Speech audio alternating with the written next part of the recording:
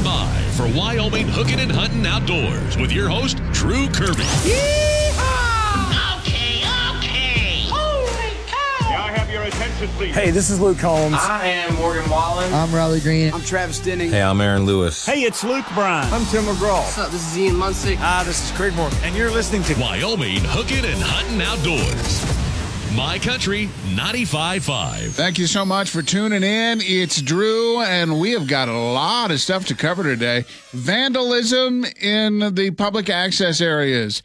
Wyoming Game and Fish Department, not just all about hunting and fishing. They also take care of those areas. Matt Pollock and Janet, and to converse about that, Brian Woodward going to chit-chat about fishing and some of the great things going in the store at Rocky Mountain Discount Sports, and Melissa Hill, who is the Live Raptor Program Manager at Draper Natural History Museum, part of the Center of the West. And Cody will learn all about raptors on the show today. Thank you so much for tuning in. And if you haven't heard all of our programs, you can hear them inside the app. Just hit on demand and bada bing, bada boom. There you are. Let's get right to it. Wyoming Hooking and Hunting Outdoors. Anything goes, extra fun. Woo! My Country 95.5. Wyoming Hooking and Hunting Outdoors on My Country 95.5. Thanks for tuning in to Wyoming Hooking and Hunting Outdoors. Janet Millick, Matt Pollock with us today. And, you know, guys, if you've ever been in Casper and you've seen a train that has graffiti all over it, I mean, there are a lot of those where people will take it upon themselves to design them. It does. It happens a lot. And while you may get to see the train car graffiti, we get to see the sign bullet holes. If it's not yours, why are you destroying it? First off, is what I'd like to say to these people. And shooting up signs is definitely not a good thing, because you never know what's on the backside of that sign. That's absolutely correct, Drew. Unfortunately, part of my job requires me to clean up the vandalism that people do. Like you mentioned, the train cars. Lately, over the last several years, I've several instances of, appears to me anyway, as gang-related graffiti painted on some of our comfort stations. Certainly, we get the shot signs. Sometimes people are even shooting into the outhouses, and I always wonder, are they aware of what's behind them and the implications of not just conducting vandalism, which is costly and incredibly selfish, but you could really hurt somebody or something. So it's a big problem. Discharging firearms, one of the great things about Wyoming is we have a lot of open spaces, lots of places we can go to shoot and enjoy shooting sports. But we need to be responsible when we do that, Drew. And part of that responsibility is being aware of our backgrounds, but also bring along a target and don't use a sign or a highway sign or a building as your target. And Matt is being very kind in what he's saying. Matt oversees a lot of the public access areas and wildlife habitat management areas that the Wyoming Game and Fish has. Some of those are easements that we have on other people's land, so the Game and Fish does not own them, and some of it is our land. And so a lot of times what happens is, you know, these areas are misused, they leave a lot of trash on them, they shoot up the signs, whatever it might be. And, you know, we can be at risk at losing access to these fantastic places where we can go easily recreate and enjoy wildlife. I've never understood the motivation for conducting vandalism, but one of the things that occurs, as Janet said, is sometimes that's on private property. Then you're showing disrespect to the private property owner, and that does put our easements in jeopardy of being lost to the enjoyment of the Wyoming people. Recently, I had an incident down near Douglas in which someone set an old wooden outhouse on fire and burned it to the ground, but it also ended up catching the base landowner's fence on fire and burned some forage and some trees. It's just a mess. Some people are really crappy. Yeah. No pun, Pun intended. But in all seriousness, Drew, Game and Fish spends between $30,000 and $40,000 a year replacing signs, dealing with vandalism that we have across these lands, across the state, and that's really a lot of sportsmen's dollars. I mean, think of the number of fishing licenses that has to be sold to cover the cost of that. And ethical and responsible sportsmen and women are the ones that end up paying for it. And so we want to remind people that, you can always watch for those things to happen, help us clean things up. And if you do see something, don't hesitate to call the Stop Poaching Hotline, which is 1-877-WGFD-TIP. If someone's caught doing vandalism on any of these areas, whether it be an outhouse or shooting a sign, what could happen to them? That's a good question. I'm not a game warden, so the typical law enforcement activity would be the same as if you were on anybody else's land. In some cases we've had where people have been caught. Unfortunately, it doesn't happen very often, but when we do have those wonderful instances where somebody gets caught, oftentimes we make the judge will make those people do community service. And so some of the things that they have to do then are cleaning up the messes that they created. So punishment fits the crime. If someone wants to find out more information on, what they can do about this vandalizing, how can they reach out to you guys? Call any of your regional offices.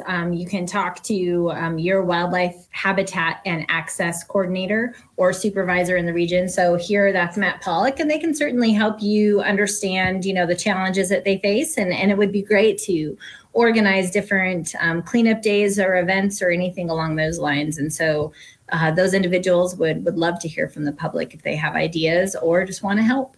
So over the last few years, there's been a phrase that's been used because so many things have happened, but see something, say something. And that goes right in line here in this situation. Always WGFD.wyo.gov, a great opportunity for you to find out a lot of information and phone numbers and how to contact them. Janet, Matt, thank you so much. And Matt, good job, and hope you don't have to work too much this summer. Thank you, Drew. Thanks, Drew. To Wyoming Hooking and Hunting Outdoors. My Country 95.5. Thanks so much for coming back to the show. It's Drew along with Brian Woodward from Rocky Mountain Discount Sports. Now, Brian, one of the key factors that Rocky Mountain Discount Sports has is the fact that Traeger grills are here, and I know that you have a couple of those. You get all of your pellets and seasonings and even your grilling tools, and I think you're pretty good at this. You've got a couple of those. Yeah, and we've got a great selection, and we actually, I think, one of the few platinum dealers in Wyoming. So not only do we have just your everyday, tailgater, we've got even the old Big Daddy Traeger XL, which is just a phenomenal unit. Now, for those that are listening that don't have a smoker, this may be like foreign language to you when you talk pellets and different types of smoke. And that's one of the great things about Traeger, and that you guys carry different pellets for different smokes. Yeah, it's really a pretty awesome way to cook, and I can't explain the technology behind it because I just don't understand it well enough. But you're cooking things for a lot longer to get that smoke smell and flavor to it. We use ours probably 3 nights a week. Even cooking things like chicken that you would think maybe smoke would dry it out, just kind of seems that it would play in there. It doesn't. The flavor and the quality, it makes an average barbecue guy look like a pro. And this time of year, I mean, we're past Memorial Day now, so summer is officially begun. And if you're out catching fish, or maybe you have some leftover game from this year, put it on the smoker is really easy. Yeah, and I actually use my Traeger to do a lot of my my jerky. So I've still got some elk and some of the deer that I'm going to start processing. And as I'm home during the weekend and doing some yard work or gardening, whatever we're doing, whatever honeydews, get a batch going in the morning and just keep it going. And then if you don't have those honeydews and maybe you're out on the water and doing some fishing, now's a great time to really do fishing because the weather's just perfect. A buddy of mine was telling me that he had cut out an article from the newspaper back in the day that said that the walleyes just don't know when to stop biting down at Glendo. And the fishing has been really good down there. If you need to get your fishing license, then the Rocky Mountain Discount Sports is a great place for that, or any of the supplies you need, from poles to baits to even tackle boxes. I mean, everything you need for the hardline goods, but we're also stocking minnows, leeches, and worms. So if you're looking for a fun adventure this weekend, come by and check them out at Rocky Mountain Discount Sports. And maybe you're heading up on the mountain to do some hiking or even riding the ATV or the side-by-sides, and you got to have all your correct paperwork that you can get here. Yeah, so make sure if you're riding trails that you've got your ORV tags that you need. Those can be purchased here. You need make, model, and serial number. Pretty simple to make sure you're legal on that aspect. The other one to be cautious on, we just got in our kayaks for the year. And if you are going to be on the water, make sure that you have your AIS stickers that are available through the Game and Fish also. Many options for you to come out here and check out a Rocky Mountain Discount Sport. Maybe you're thinking about a camping trip this week or next weekend. It'd be a great time for it. And you guys got a great selection of tents and all the gear you need. Yeah, the tents, the sleeping bags. We got a big selection of Coleman coolers and the Coleman road trip grills, which are nice compact grills. So if you don't have a big truck and you're just going to go get away for the weekend, those pack up really nicely. I went out a couple of weeks ago and went up to Laramie Peak and did some camping, and thank God for Rocky Mountain Discount Sports for keeping me warm, because it was a little chilly still. It still gets a little nippy at night. It sure does. Get all your gear here at Rocky Mountain Discount Sports. Mike and Hutton Outdoors, My Country 95.5. Thanks again for tuning in. It's Drew, along with Brian Woodward from Rocky Mountain Discount Sports, still sticking around. And Brian, we're to the point where summertime is upon us. Temperatures are warming up. Water temperatures are warming up. Are fish going to start reacting a little different now? Yeah, as the water temperature warms up, for one, it's a lot more enjoyable to be on the water. But the fishing tends to heat up as well. So whether you're fishing on the river, whether you're fishing on the reservoir or lake systems, really the fishing should be great the next 5, 6, 7 weeks. How detailed do people need to get when they're setting up the rig that they're going to fish with, or the baits that they're looking at? I mean, fishing's supposed to be simple, right? Yeah, sometimes I think we overthink it. We always think that it's a certain color or a certain speed that we're retrieving a lure or a crankbait, or how fast we're jigging our jig back to the boat or to the shore. Sometimes it's just good to get back to the simple basics, and really there's nothing more basic than a jig or hook and a worm. Which, I mean, growing up, that's what most of us started with, is just, slip bobber, a worm, and sit back and relax. Yeah, and I've talked about slip bobbers before. I mean, especially if you're fishing from shore, it's pretty common that, you look out there and there's a bunch of boats on the water and they're all casting towards shore.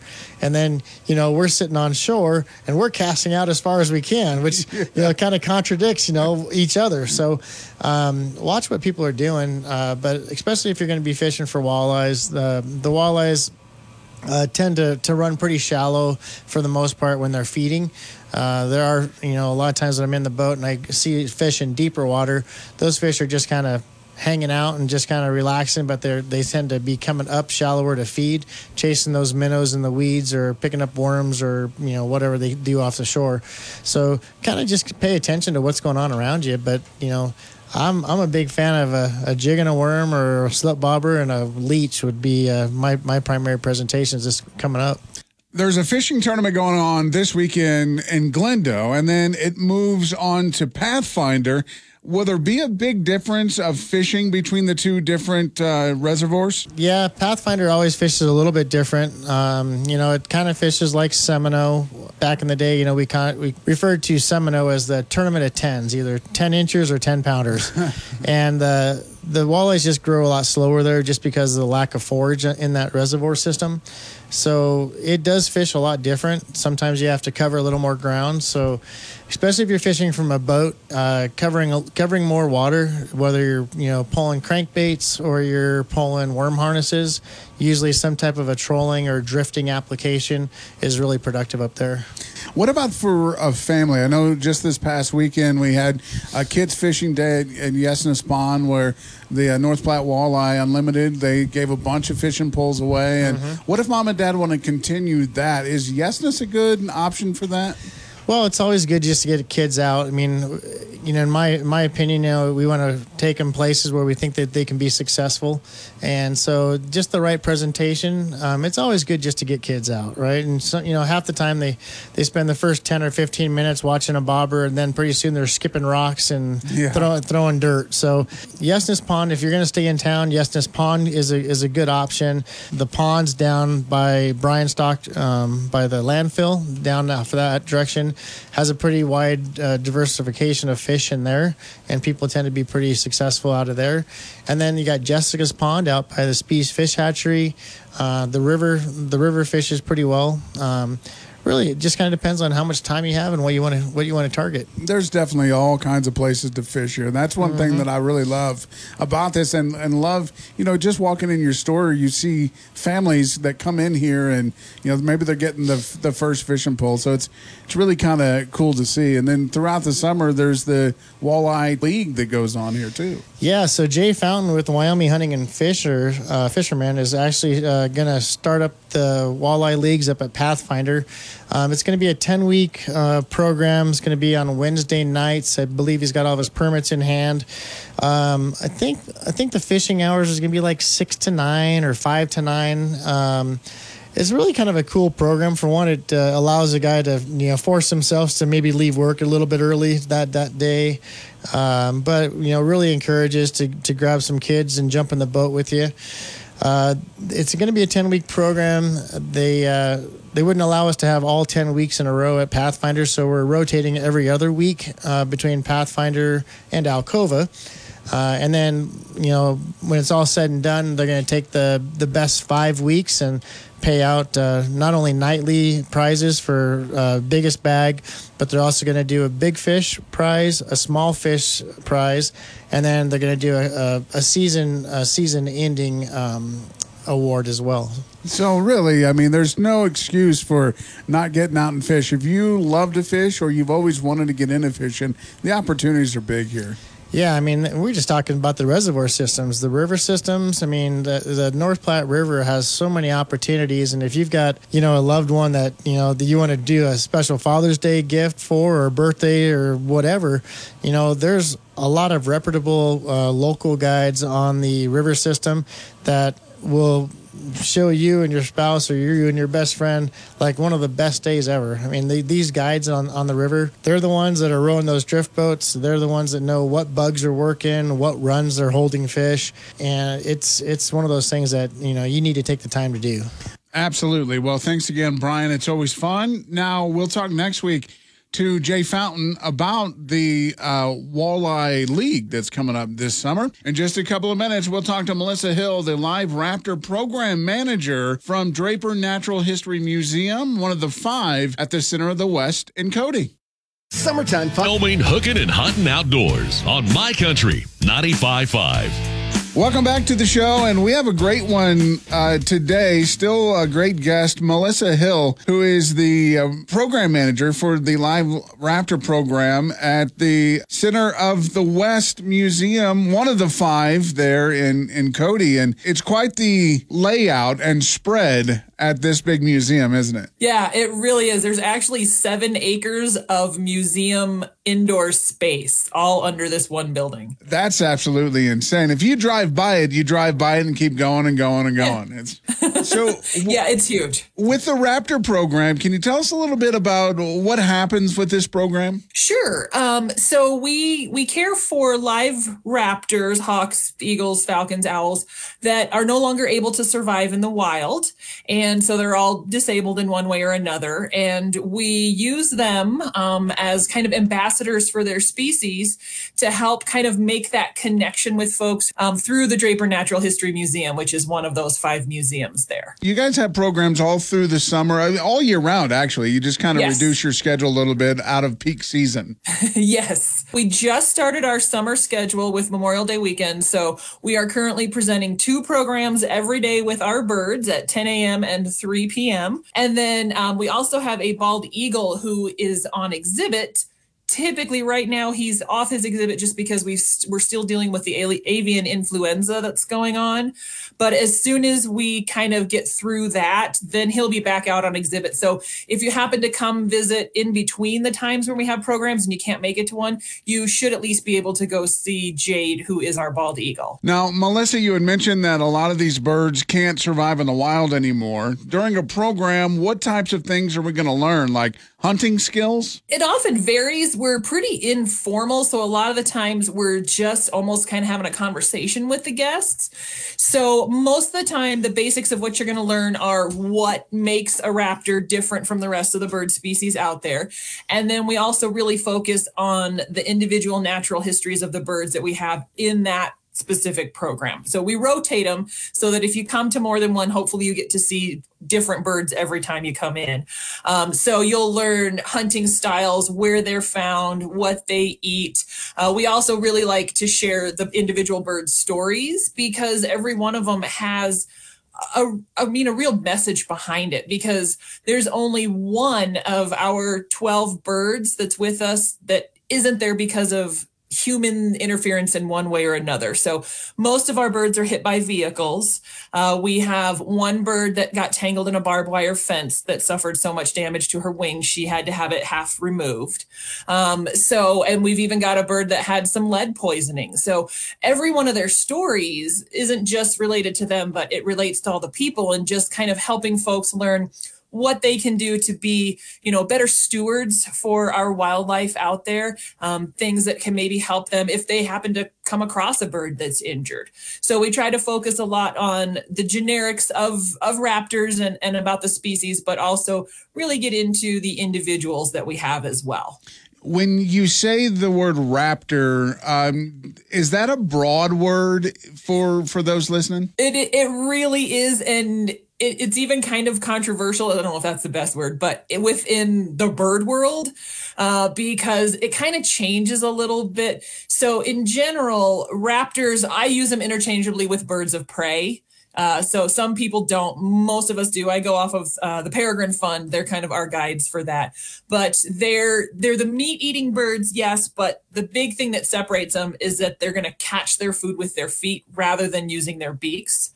So that's what really makes raptors different than other birds. What are some of the raptors that we may experience here in Wyoming that maybe are more significant than others? The most common raptors that you're going to be able to see, and really across all of North America, red-tailed hawks. They're absolutely everywhere. They can be found in lots of different habitats. They're very general, really hardy kind of species out there. So it's really the most common hawk that we have in Wyoming, and we do keep them year-round. So you can see them any time of year. We have a lot fewer in the winter, but they are still here. And then great horned owls are also extremely common. You just got to pay attention because they tend to like lower light, so it's a little bit harder to see them.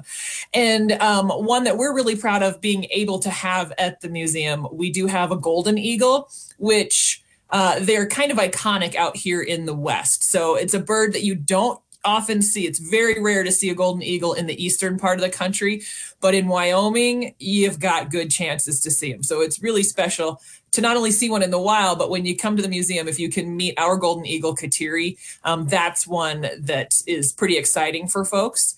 And then the other really common one, a lot of people just kind of dismiss them because they're so little, but American kestrels, they are the smallest member of the falcon family in North America, and they're absolutely everywhere. So when you see that kind of robin-sized bird sitting up on a power line that's kind of bobbing its tail and its head's going up and down, most likely you're looking at a bird that's up on that wire hunting. Is there a website that is specifically for the raptors? Yeah, if you go to centerofthewest.org/raptors, that'll take you to our page. There's a lot of information about the birds, how you can support us through donations and adoptions for the birds specifically. Just on the general page, it'll have more information about when our programs are as well. Melissa Hill, Live Raptor Program Manager at Draper Natural History Museum, which is part of the Center of the West Museums there in Cody. We do appreciate it. Thank you so much. Yeah, absolutely. Thank you so much for having me. It was fun. Pleasure's all mine. Melissa, thank you so much.